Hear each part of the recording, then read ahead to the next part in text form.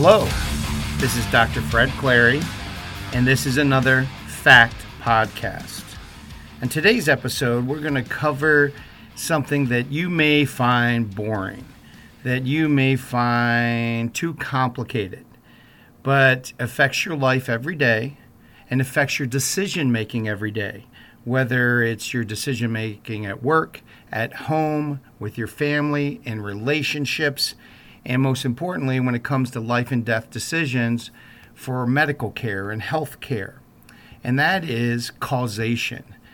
Now, the point of this podcast is not to go into a big philosophical or logic explanation that you would get at a college level or university level, but I want to introduce some facts to people, especially in light of all the happenings in the news and in politics, that, that A can go to B, can go to C, that something happening over here must be causing this, and that is the outcome.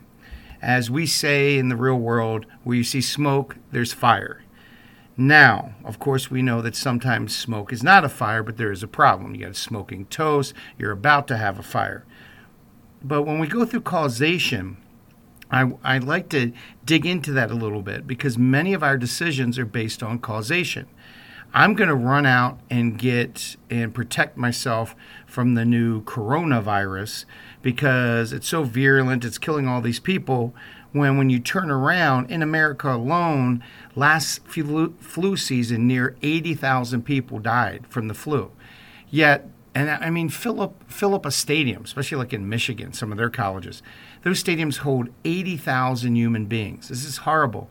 And we lost 80,000 human beings due to the flu in a flu season. That should cause alarm. And it doesn't even carry the alarm. I know sometimes we see it in the news and they try to hype it up. But when I talk to people day in, day out, in my office, at the gym, I'm dealing with hundreds of people every week that I don't hear the big alarm. Like when they wash their hands, they're trying to tell people to stay home from school and work if you're sick. But it's not the scary, let's shut down flights, let's close down cities that you see from this version. And yes, this version is nasty, but again, 80,000 people died.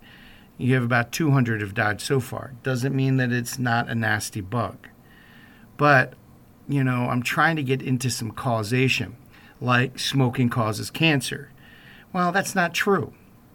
Because we all know someone who smoked a pack of cigarettes a day for 30, 40 years and never had cancer, never had a stroke, never had heart problems, and they died of an old age when they slipped and fell off their back steps. Now, they may be an outlier. Outlier means statistically rare, but they are still a human being. So to say that smoking causes cancer in every human being would not be causation. It would not be true. We're talking causation. We're looking for what is true every single time. And in the way we live our life, at least the majority of the time. What does that mean? Well, when someone goes into a doctor and say they have a headache, and the doctor says, something bad like a stroke or a tumor, an aneurysm, let's rule that out first. And that's great because they can cause headaches. Then the next one would be tension, but they don't go through what causes the majority of headaches. We would hope they would look at eyesight, but how about dehydration? How about the fact that the person's under stress and they're not getting enough food? They're slightly malnourished, not getting enough protein or carbs or good fats, and they're not getting enough water. Well, most doctors that I've run into, whether it's osteopath, chiropractors, or medical doctors, don't look at some of the bigger cause of causation. And what I would like to talk about today is when you're talking about what makes things happen, if we knock down one domino and those dominoes are properly spaced and in a row, then all the dominoes will go down if there's gravity. And the first domino is what caused domino number 50 to fall down. Now, we've all played with dominoes as kids, and we've seen that. We've all played the game Mousetrap. Now, people under 25 probably have no idea what I'm talking about. But Mousetrap was a game where you rolled a dice and you went around the board and you created these complicated machines that indirectly led to your mouse being captured. Now, if you look up on the internet, Mousetrap, we call it a Rube Goldberg. A Rube Goldberg is named after a cartoonist who used to draw these elaborate, machines that took more energy and more effort just to do something simple. And they were kind of a paradox and kind of whimsical. But we also want to look at biology, not in a whimsical way, but, what causes, say, that person's cancer? Well, yeah, it could have been smoking. What was the facts they genetically were related to it? And they had 50 years of a bad diet, 50 years of stress, 50 years of drinking alcohol. There's all these other factors, these cofactors in there that you have to rule out. So we may say that, with the average human, if you have 50 years of stress and 50 years of smoking and 50 years of bad diet, that may lead to cancer. So you can't just say smoking leads to this. Smoking causes that. I know it's good enough for an FDA or a warning label on a package of cigarettes, but what researchers try to do is try to get some causation. And causation is tough. Let's move to something even simpler. And I'm not saying that smoking doesn't cause these issues, but what I'm saying is there's more than one factor, and all the researchers say that. Well, let's look at, say, lifting weights.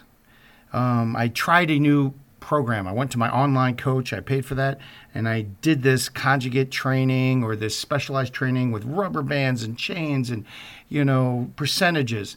It's amazing. Now I'm state champion, national champion. And that routine you gave me before, coach, your local coach, that's not working. Well, stop. Just stop. This may also be the first time they wrote down a routine because they paid for it. It also may be the first time that they did enough volume. They actually did enough work. You did enough sets. And it also may be the first time that, they ate correctly. They put in, a certain amount of sleep. They're getting rehabilitation. They're getting healing. They're getting recovery. And they will blame or link as a cause this new routine. Now, usually when someone comes up to me and they say they try this new routine or a new diet, I do not try to downplay it because for them, it's working. And it's more than just the placebo effect. For them, it's working. But if they really sat back and look at it, their old routine would have worked if they had more sleep, ate more diet, and wrote things down and were more systematic about it. So what am I saying? That intention has a part to causality. How do you think about something? How do you go about it? As I talk to my kids, they're going through high school, and we have kids in college and middle school. And my kids that get the straight A's, I think we're blessed with some of those kids. And the kids that struggle with some of their grades, it's amazing. The kids that get the straight A's, they always do their homework. They focus on getting it done. They may complain that they hate algebra, but the first thing they do is attack it when they get home if they can, or they set aside a time to attack it. Now, it may not have been from me and my wife's co-parenting. It may be the fact that that's what they have inside and they just want to get it rid of. Yes, they may have some genetic predispositions to doing some of these subjects, but they take a different approach than the other kids. I get to sit back and observe this from, not in a fishbowl. I'm in the fishbowl with them. I get to observe the differences. And the kids that really attack it, it works for. So what really caused the good grades? Was it the different teachers we hear complaints about? Was it, a better book? Or was it the fact that you had intention to try to learn it and go through it? Causation. What really caused you to have a good grade may have been the hard work you put in, not that the teacher's better or that it's an easier class. What's amazing is our perception, that neurology in our brain always filters and changes and tells us things depending on how we grew up. Our filter may be very optimistic and we can do this and we can do that. Our filter in our brain can say, no, this is horrible and this is horrible to me, looking for bad causes. Oh, yeah, if I do that, this will happen. This bad thing will happen. Or if I do this, this good thing will happen. So causation is muddled. So I'm going to recommend a book, and for those doctors out there listening, this may help. Or for those that are really interested into digging more into this subject, the book that started or helped complete this in me, this idea of looking for causation, true causation, more like a scientist or a critical thinker. And you don't have to think of yourself as a scientist, as some nerd in a white lab coat with, Coke bottle glasses, none of that. You can look at causation and be a researcher and scientific with everything you approach.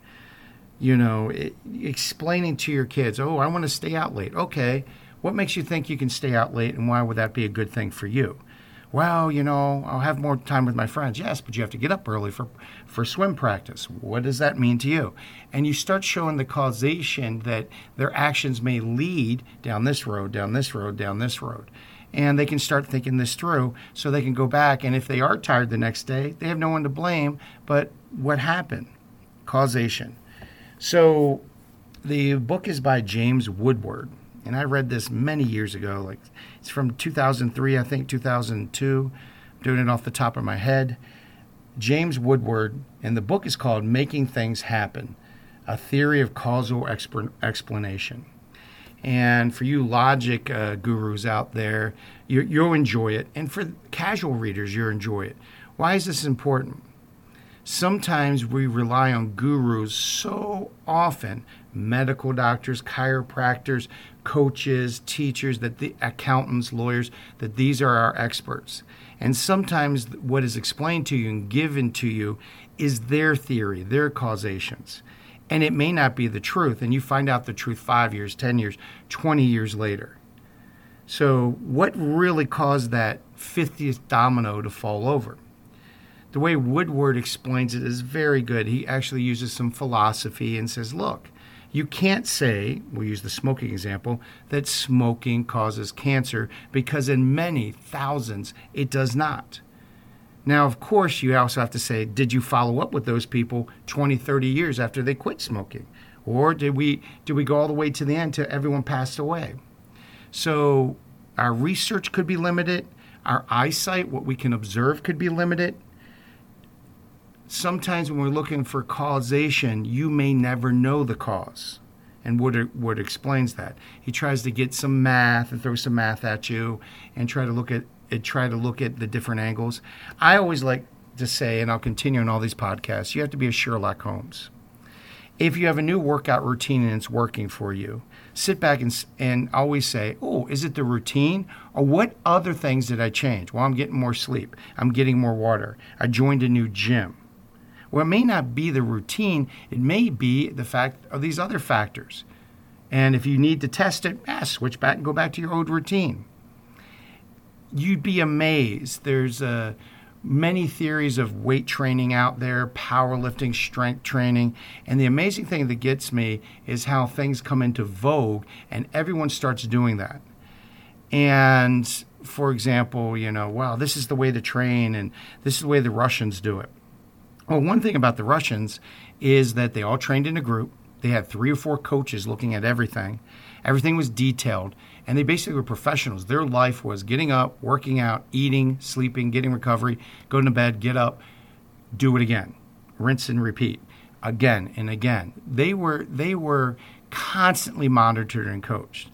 Sometimes it's the environment you're in. You go into a gym like CrossFit. You go to a CrossFit gym and everyone is happy and screaming and motivating you, and it's the motivation that moves you forward. Because if I look at their form, half the form of some of these CrossFit boxes is going to lead to injury, and you shouldn't get better.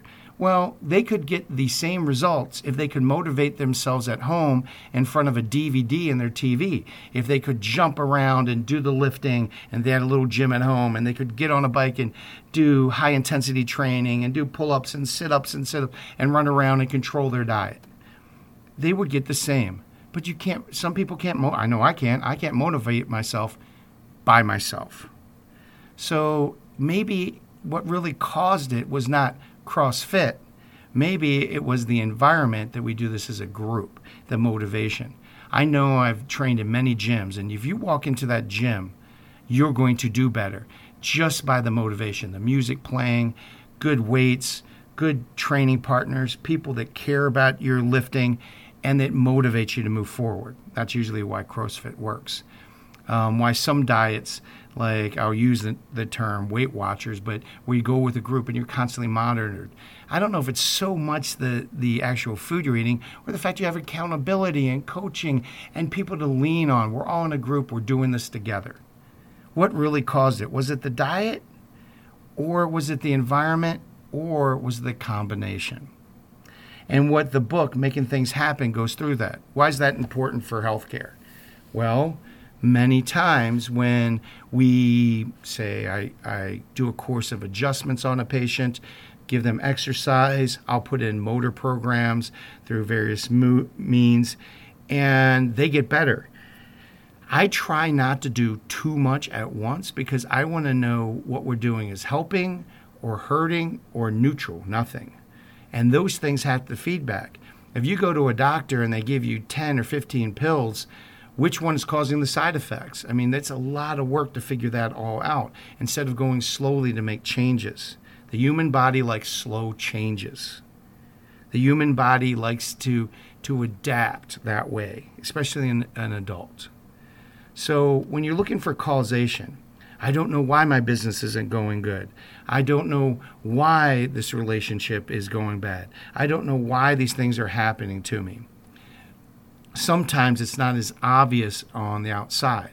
And as a coach, I sit back and look at people and say, okay, you know what? It isn't so much your marriage, it's communication skills. You may have married someone who's completely auditory. They process their life through hearing and sound and talking, okay, verbally. And you are, say, visual. You have to see it. It has to be written. Emails and texts actually have meaning to you. How you dress actually matters because you're visual. And it's not that one's better than the other. They just communicate and they see and they process different ways. So it's not so much, the marriage is bad. He's this, he's that. No. You put someone else in there that's auditory and can communicate, they'll have a 50-year marriage. Same with the visual person. You put a visual person in there, they'll have a 50-year marriage. It'll be wonderful. You have to make sure that the cause is not what you think. You have to step back and say, okay, maybe it's not communication. Maybe it's my communication. Maybe I'm visual and I don't know how to communicate to an auditory or a kinesthetic properly. And then when we take that step back and we start looking at the causes, or at least explore that there could be another cause, that's important. I know patients coming to me all the time, I'm gaining weight. I think my thyroid is bad. We'll send out for blood tests. Thyroid will be fine. I don't know what's wrong. Maybe it's aging. So aging does slow down your metabolism, but maybe it's the 10 Oreo cookies and glass of chocolate milk you have every night for 7 days a week, 365. Now that extra, 250, 300 calories isn't much. You're a 150, 200 pound man. It's not much, but you don't burn that. So that extra 200 calories a day, 365, over 5 years, you're going to gain 15 pounds. And to reverse it, it's going to take long. So looking at the cause and trying to explore different avenues may help to your success at whatever you're doing. And I recommend pick up a book on causation. The book Making Things Happen could be helpful. There's other books like that.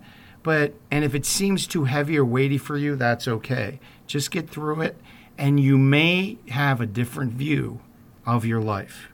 And this has been another Fact Podcast.